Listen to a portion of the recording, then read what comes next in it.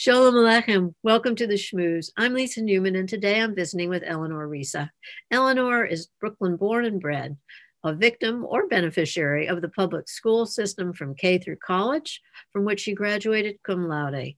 In spite of that, or as she likes to say, because of it, she has had a life beyond her own imagination. She became a Tony-nominated director, a Broadway actress, a prize-winning playwright, an artistic director of the world's oldest Yiddish theater company, a soon to be published author, a singer in every major venue in the world and in New York, including Carnegie Hall, Town Hall, and smaller venues like Joe's Pub and Michael Feinstein's 54 Below.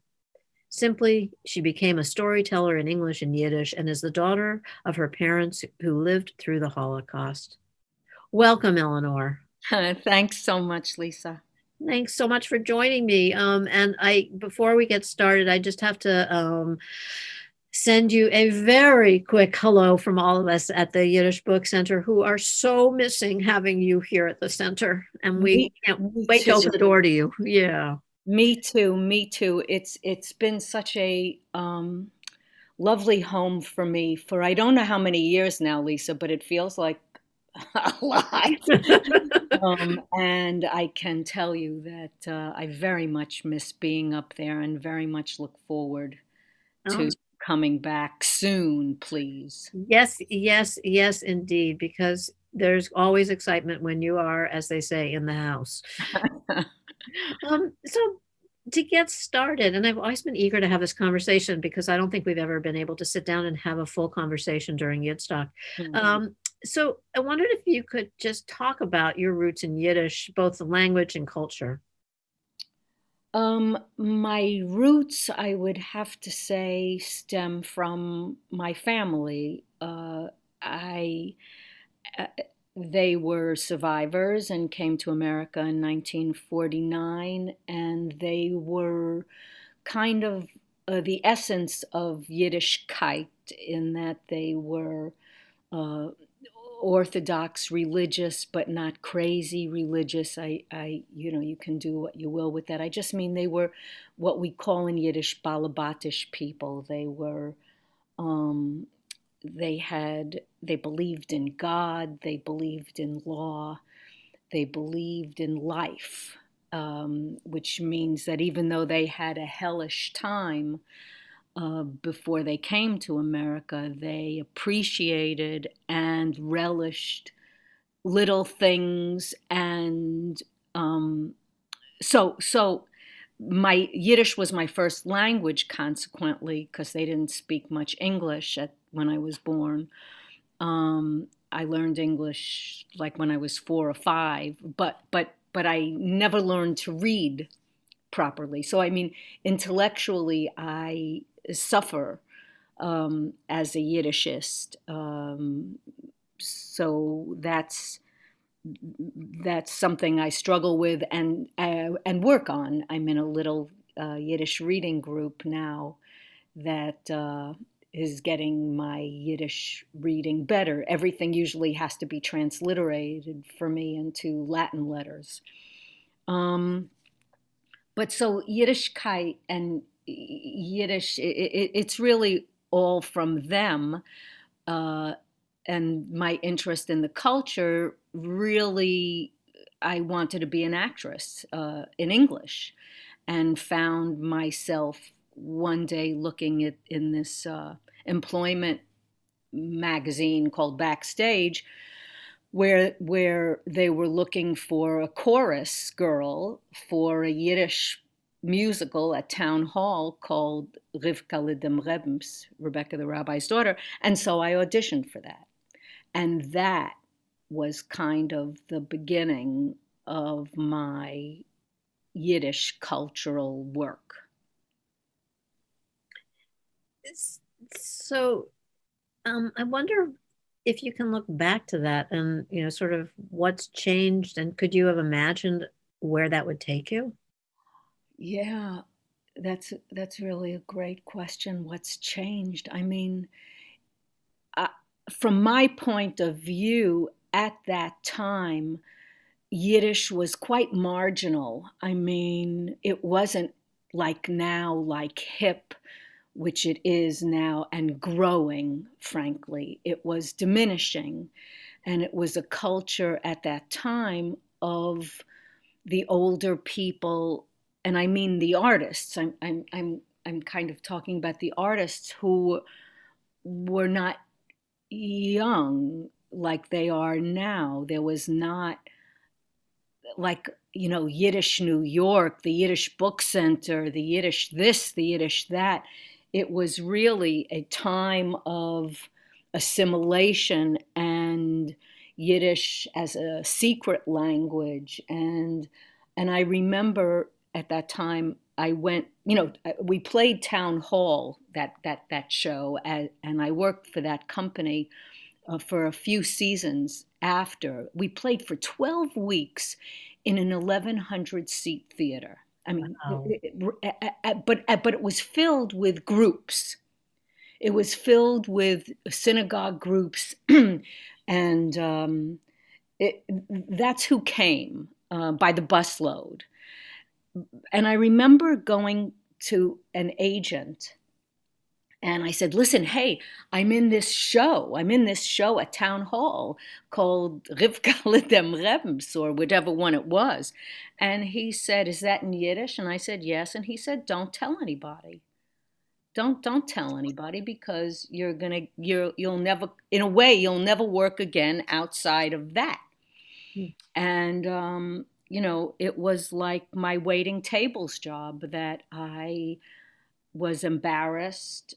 Look, I mean, and part of that has to do with me, in general, not wanting to be a Grine, wanting to be an American and not to be a refugee, wanting to be, tall and blonde and uber white instead of, at that time, a Grine. And so it's really different than now. And the work, so on many levels, so the artists were fantastic and knew their craft inside and out. They were funny as all heck and shockingly talented, and in a way, and marginalized. But and the plays themselves were not particularly, these were music, they were melodramas, they were musical comedies, light fare. I am not, fortunately or unfortunately, old enough to have been around with Second Avenue when they were doing Yiddish Shakespeare or the Yiddish King Lear or whatever historical works.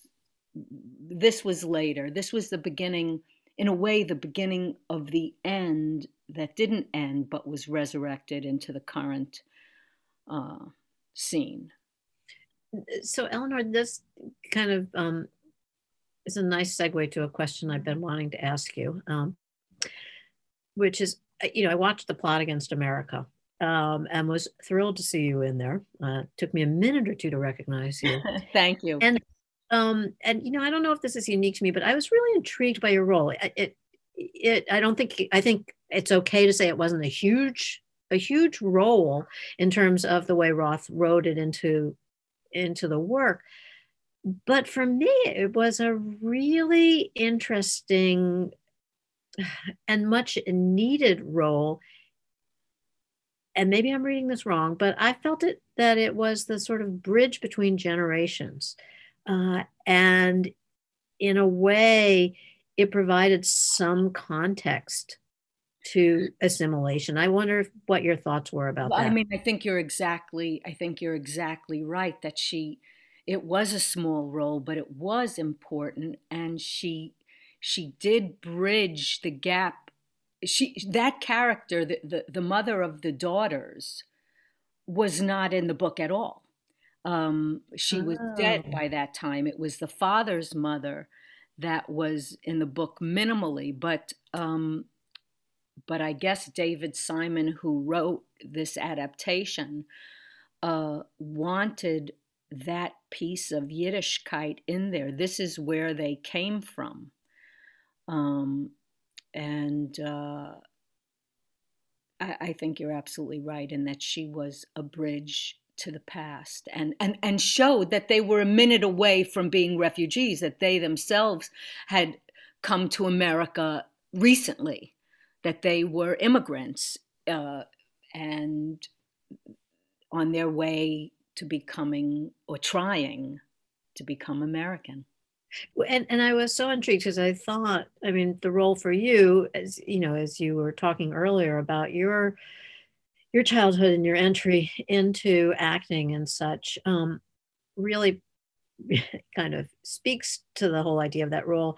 And even, and again, I hope I'm not reading too much into this, but you sat on the periphery of many scenes. You were there in their world, you know, sitting by the window, Yeah, looking between the inside, the interior, and the exterior in a posture. I just found it fascinating.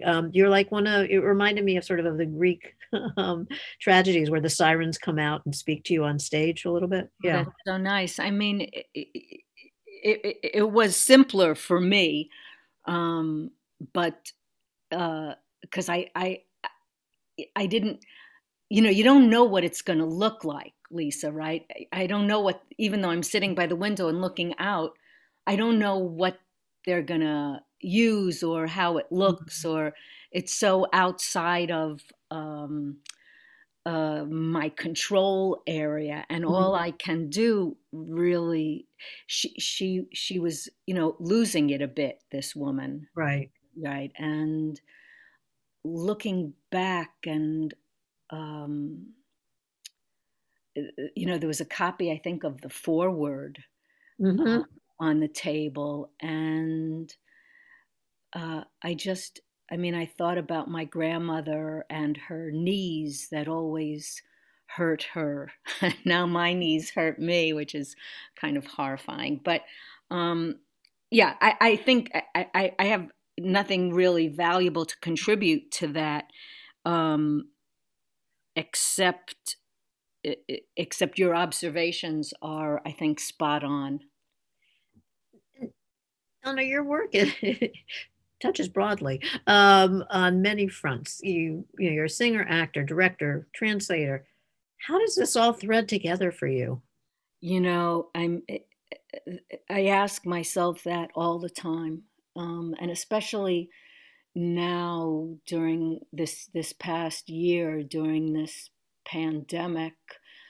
2019 was, and 2018, 2019 were the greatest. I had the most work I've ever had in my life, and the most broadly diverse work, from HBO to a film to Carnegie Hall, that Seth Rugavoy and I put together for their immigration series. And I wrote this book, and I mean, uh, it what my own comment. If you'd have interviewed me in 2019, I would have said to you, finally, I'm done shoveling coal into the engine, and the train is running by itself. I mean, that all of my effort and all of my pushing and developing had finally led to a place where my work kind of spoke for itself, and people called, and I was hired to do this and this and this. And then 2020 happened, and it stopped dead in its tracks. And the question was, well, yes, who am I? I mean, do I do, and did I ever do anything? Do I know how to do anything? I mean, it kind of, the whole thing went into a kind of reverse gear, and the engine stalled. And um, it was really, I did do a few concerts, virtual. Frank London and I, my very uh, beloved, often musical partner, we did some work up on a roof, and we did songs of freedom and resistance, socially distanced in a little park on East 3rd Street one sunny day. And I did a little concert in my house, socially distanced, with Zalman Lotek, another musical partner. And uh, but holy mackerel! So, so how it's been before? Like if we talk about the before time, I would say, like it says in my bio, that I didn't really, my life and my creative work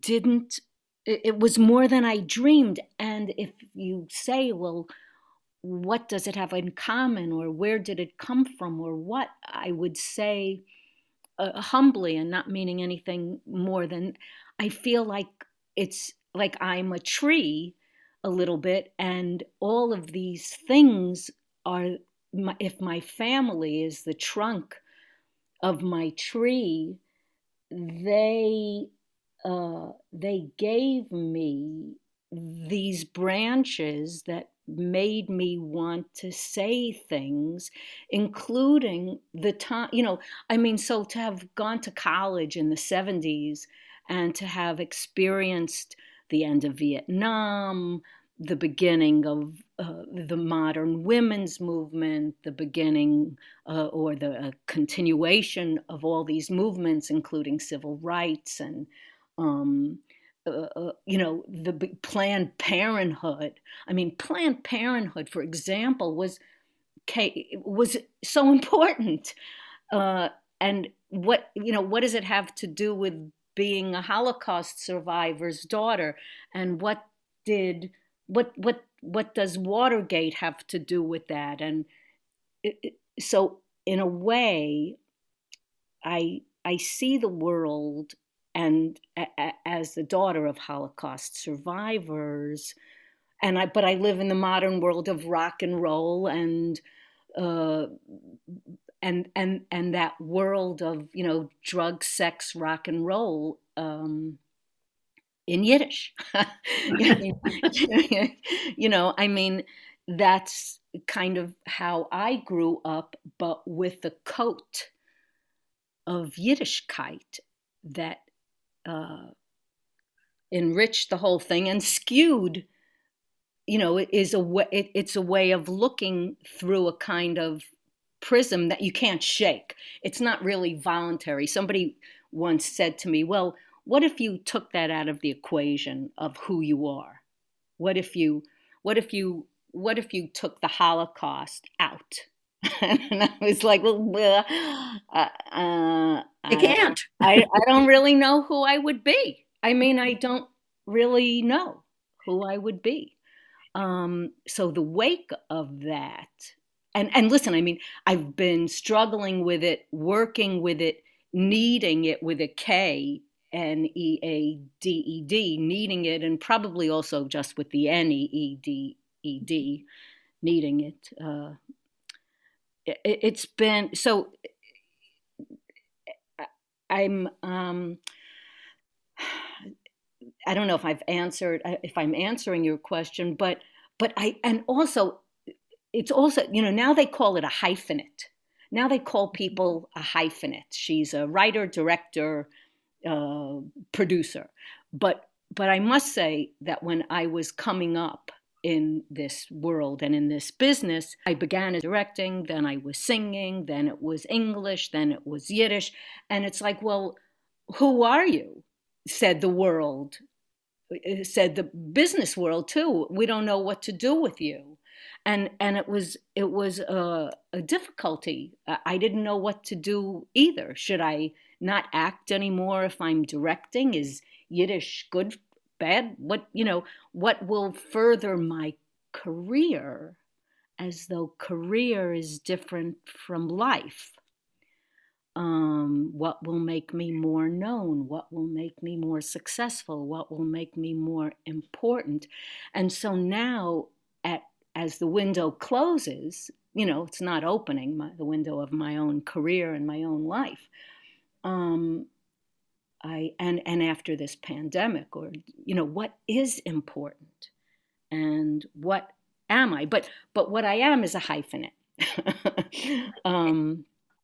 It's a funny concept, the idea of a hyphenate, because in hearing you talk about your work and knowing your work in all of these sort of different disciplines, it feels as though, and you refer to yourself as a storyteller in English and Yiddish, very simply put, you use all of these different tools, options,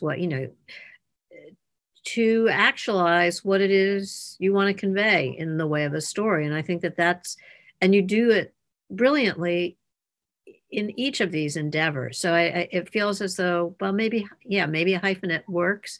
But no, but I mean, it's just recently that I have understood that I'm a storyteller, that's what I am. Hello, Eleanor. You are a storyteller. You do it when you act, you do it when, that's that's my title. That's the title. What do you do for a living? That's what I do. But I didn't really know that. And there's so much I didn't know. I mean, it was, I didn't get my master's. I didn't go to conservatory. I didn't, it was all pretty much right foot, left foot, taking us and scratching my way up the wall, fingernails bleeding, and just without really knowing what I was doing, just sort of instinctually walking. And it's kind of amazing, 40, it's kind of, Lisa, it's, 40 years later. 40 years later, like, wow. So, Eleanor, I'm curious to ask you a question. You talk about being a storyteller in both English and Yiddish. You mentioned your parents who lived through the Holocaust, and I'm curious to know how you sort of see all of this playing out as a thread, because we at the Yiddish Book Center, our work really is to sort of mine and explore, rescue the culture that came before the Holocaust, and then, as we say, regenerate it. And I think you are so much a part of that regeneration, which brings back the culture, not necessarily in a nostalgic way, but giving it continuity. And I'd love to hear your thoughts about that and how that kind of manifests itself in all of the work you're doing across various and sundry aspects, as a singer, actor, director, translator. It's so deep, your question, and has such resonance from decade.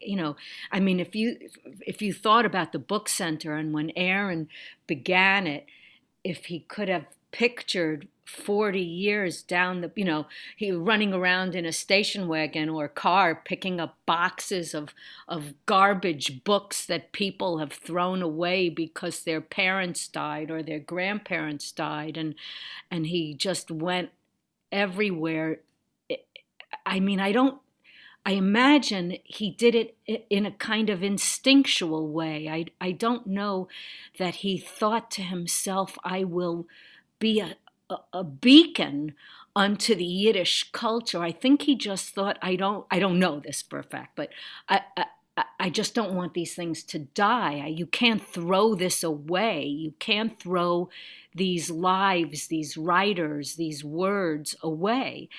And I kind of feel the same way, and it had to do, I think, for me initially with my family, who led unextraordinary lives in a time of horrible misfortune to be born at such a time, and yet they lived through this time, and they imbued me with, for better and for worse, as I say. I mean, I can get pretty dark, and my sense of humor is dark, and my work can be dark, and and sometimes, Lisa, believe it or not, people are not interested, or don't want something quite so dark, but they also gave me light, and the contrast, of course, between shadow and light, and the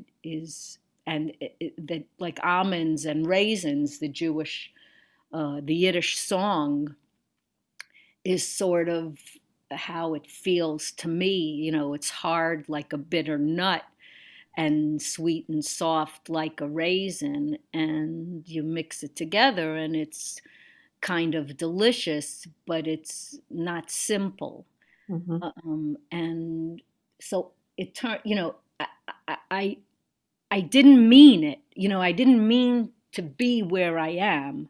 I, I didn't. It wasn't like a quest. Some people have structured their lives and their careers on a quest to preserve, to do good for humankind. I didn't really mean that. I really meant to kind of give back to my family, and to uh, they I just didn't want to let go of them. Now that I think about, really a way for me in keeping this culture alive, I get to keep them alive. um, yeah, so I think that's Yeah, that's very well put, Eleanor.